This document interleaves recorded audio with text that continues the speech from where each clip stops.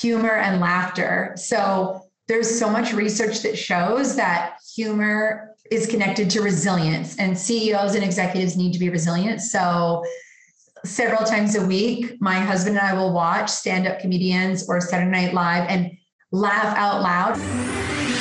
Do you want to learn effective ways to build relationships, generate sales, and grow your business from successful entrepreneurs, startups, and CEOs without listening to a long interview?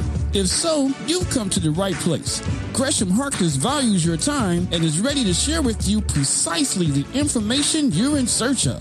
This is the I Am CEO podcast. Hello. This is Gresh from the I Am CEO podcast. I have a very special guest on the show today. I have Tia Graham of Arrive at Happy. Tia, super excited to have you on the show. Thanks for having me. Yes, excited to have you on. And before we jumped into the interview, I want to read a little bit more about Tia so you can hear about all the awesome things that she's doing. And Tia is an international speaker, author, and consultant on positive psychology and employee engagement. She has worked with dozens of global companies such as Hilton Hotels and Hewlett Packard to drive bottom line results. And prior to founding her company, Arrive at Happy, she led teams at luxury hotels in the United States and Europe for brands such as W Hotels, Westin, and The London. Her insights have been featured in major media outlets such as CNN, Forbes, Fast Company, to name a few. And of course, the I Am CEO podcast coming up soon. And her new book, Be a Happy Leader, teaches proprietary 8-step methodology on driving productivity and business growth through a culture of happiness. Tia, excited for the work that you do. I'm happy for the work that you do. Are you ready to speak to the I Am CEO community? I am. Awesome. Well, let's make it happen then. So to kind of kick everything off, I know I touched on a little bit, but I wanted to hear a little bit more on what I like to call your CEO story. We'll let you get started with all the awesome work you're doing. Started off in the hotel industry, as you mentioned, and I had the great fortune to work in places such as the Hawaiian Islands and New York City. I was in Istanbul and then also in Los Angeles. And living a happy life, making choices to be happy has always been really important to me and has just sort of been a part of who I am. And also being a positive leader. I was fortunate to work with really inspirational, fantastic leaders. And then I also, I'm sure it was like a lot of your listeners, worked for and with the opposite, really toxic, negative leaders. And I remember thinking, how is this person in this high position, yet they treat people so poorly and communicate so negatively? So that was a huge inspiration for the book and the work. And then when I went back to work after having my second daughter, and I was really struggling, juggling, corporate career, kids, marriage, health and wellness, you name it, is when I started researching happiness and discovered the science of happiness, positive psychology. And I actually started building my company, Arrive at Happy, on the side. And so I'm just obsessed with all of the research on the science of happiness, as well as happiness at work and neuroscience. And so I work with all different types of leadership groups and companies, to help the leaders as well as the teams. So that's a little about me. Nice. I appreciate you sharing that with us. And I literally wrote down something that really stuck out to me about what you said, is that making the choice to be happy. And I think it's sometimes something we see as like ancillary and something that maybe we arrive at, maybe it comes along. But I love that phrase because it sounds like, and I imagine in the work that you do, the book that you read and all the work that you've been able to kind of accomplish, that is something that you can make steps towards, it sounds like. Yes, absolutely. So your happiness and your well-being is partly genetic. The research shows it's 40 to 55% genetic. So your genetic history does play a part to your happiness and your life circumstances, right? I say if you're a farmer in rural China or you're a single lawyer in the middle of Manhattan, very different life circumstances. Of course, they play a part. But the research shows that a substantial part of our happiness and well-being is based on, number one, the choice to be happy, that you make that choice, that it's going to be a priority. And then to make conscious, intentional choices every single day that increase your happiness. So the great thing about this is that there is a lot within your control, and the research is exploding with, how many actions and how you can influence how you feel, and then, create your own reality. Yeah, that's so powerful. And I appreciate you so much in breaking down, those statistics and that number of the percentages. I guess I should say a little bit more because I always remember I had an internship. And one of the things that my boss always used to tell me is that, control what you can control. And I think as you talked about the genetics and all those things, when you try to change those things, I don't want to say you're fighting a losing battle, but it's probably not as easy a challenge to try to move from China to New York or vice versa. But you can, make those changes, I think, and control what you can control a lot more in that third piece that you spoke about. Yes, absolutely. And know that there is a lot of, I've taken courses, I've like educated myself, I continue to educate, but there's so many, for all the listeners, fantastic free resources. And one right off the bat is the happiness class at Yale University is available for free online. And then, books, TED Talks, you name it, there's so much. So if you are feeling like this is something that, I think I want to put some attention towards, there's so many great resources available that are all science-based, proven on how to increase your well-being. And also so much research shows that when you increase your happiness, you're going to be more professionally successful. You're going to make more money. Your business is going to grow. If you're in a job, you're going to get promoted faster. You're going to get more accolades. So in addition to it, just, you feel better, right? There's also a professional benefit. Yeah, absolutely. And I appreciate you sharing, all those, resources and how powerful that intentionality, can be. But I know one of the other resources you have is the book that you wrote. So I wanted to hear a little bit more on how you work with clients. I know you touched on a little bit more about that and also what we can find in your book and all that, happiness that you have flowing from there. Yes. So thanks for asking both of those. So organizations partner with me. I help the business grow. And how I do it is through keynote talks, leadership development programs and training, and then consulting as well. And the two main outcomes that leaders and organizations get is one is leaders and teams learn how to become happier and more successful. That's a big outcome. And then the second is how to create thriving, happy, engaged teams so that the people working in the company are more productive, sell more, customers are happier. So that's really the why. In terms of the book, got it right here, Be a Happy Leader. And I wrote this book reflecting on my 14 years of leadership and then all of the research I've done over the last 5 years with happiness at work, personal happiness, neuroscience, you name it. And I became a leader really, really young at 26 years old. And, I didn't know anything, of course, like most, young people starting off leading a team in a hotel.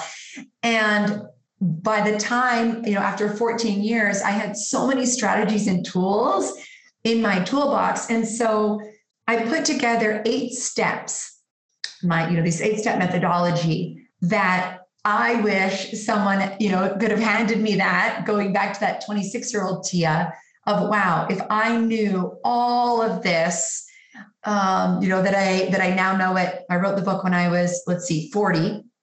So it's a culmination of the research and then personal experience. And there's a lot of stories in the book as well. People really get to know me. I'm very vulnerable about, falling down and getting up many times. And I want leaders to feel like they have a lot of control and influence, not only over their happiness, but also on the team's happiness. And then I included business strategies that helped me be successful, so there are, because you're not going to be happy if you're not achieving the goals, if you're not achieving the results. So that's everything that's in the book. Nice. I love that. And I was going to ask you for a little bit more about what I call your secret sauce. It could be for yourself, the business, or a combination of both, but it's something that makes you unique and you feel like sets you apart. But I'm almost wondering, is it that? Because you mentioned that neuroscience piece. It's not just saying these are the things that you do to make you happy. It sounds like you've done the research, the homework, had the experience as well, too, that you can kind of couple those things together. But, I don't know if that kind of is part of your secret sauce. Yeah. So I think my secret sauce, it's a combination. So authentically, and I know I'm genetically predisposed to be a pretty happy person. Like I have a lot of those happy genes. So there is a zest and a vitality and there's an inspiration that I give to people and leave them with hope just for just who I am as a human being and the energy. And I truly believe in this and the work, coupled with I'm constantly doing research. So I studied with a neuroscientist. I studied with the Harvard professor that taught happiness at Harvard University. And I'm constantly educating myself. I went over to Denmark and got certified as a chief happiness officer for happiness at work because the Scandinavians are significantly happier while they're working than people in North America. So yeah, there's a credibility piece too, that whatever I teach, I want it to be substantiated by really smart people, Right. That makes so much sense. I wanted to switch gears a little bit, and I wanted to ask you for what I call a CEO hack. You might have already touched on this, but it could be like an app, a book, or a habit that you have, but something that makes you more effective and efficient. Oh, such a great question. So one CEO hack, and this actually isn't anything to do with business, but it really helps your mindset and psyche, is humor and laughter. So there's so much research that shows that humor is connected to resilience, and CEOs and executives need to be resilient. So several times a week, my husband and I will watch stand-up comedians or Saturday Night Live and laugh out loud. I was watching David Spade last night. I was laughing so hard, and it just helps balance all the challenges and, ups and downs. So humor for sure is one. And then the second I would say is meditation, taking time to sit still, be present, whether it's just you or guided meditation, again, to help you feel calm, more present. And when you're quiet, that's when answers come to you, and whether it's business or personal. So those are two, I would say. Awesome. So I want to ask you now for what I call a CEO nugget. So it's a little bit more of a word of wisdom or piece of advice. It could be something from your book or something you might tell your favorite client, or if you hopped into a time machine, you might tell your younger business self.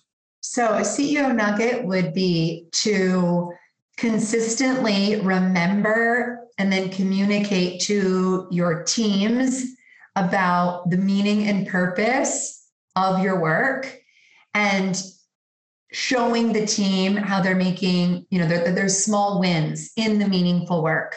And I ask, whenever I'm working with organization, I will say, how are you making society better? How are you contributing to society? Because it's not about money. It's not about, necessarily what you're doing for your clients or customers. It's how are you benefiting society? That's the meaning and purpose. And companies that tap into this and leaders that consistently communicate about this and talk about the progress in meaningful work are the ones that will have the most motivated people.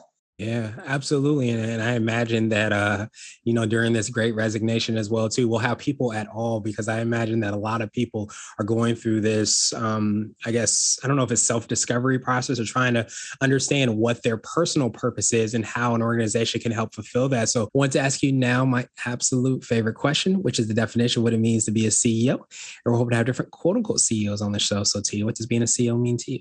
Well, being a CEO to me is such an incredible honor and, of course, responsibility. And it's about being a guide for people and also in society to improve society and improve people's lives and hopefully the earth as well. And to solve problems of the world. Well, awesome. Well, Tia, truly appreciate that definition.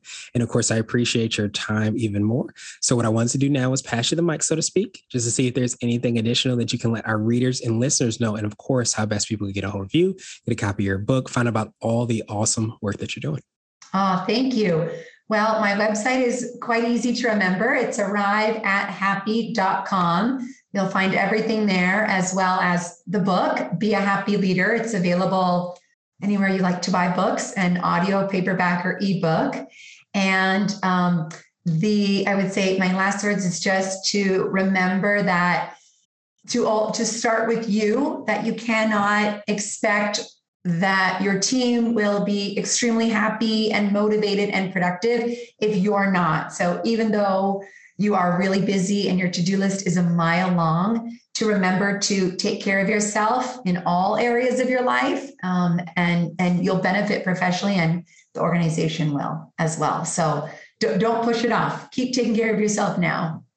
Yeah, I love how that comes full circle, and with all the awesome work that you've been able to do in your story as well too, and you understanding that as a leader and deciding to take those steps in order to do that. So of course we're going to have the links and information in the show notes so that everybody can get a copy of your book, get in contact with you and find out about all the awesome things. But I really just want to hammer home that we sometimes forget you can't pour from an empty cup, and it's so important to kind of fill ourselves up, not just for ourselves, but the impact that we give and the service that we can provide to so many others.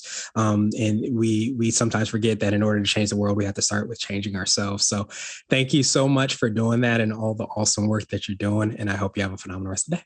Thank you. You too. Thank you for listening to the I Am CEO podcast, powered by CB Nation and Blue 16 Media. Tune in next time and visit us at imceo.co. I Am CEO is not just a phrase, it's a community. Don't forget to schedule your complimentary digital marketing consultation at blue16media.com. This has been the I Am CEO podcast with Gresham Harkless Jr. Thank you for listening.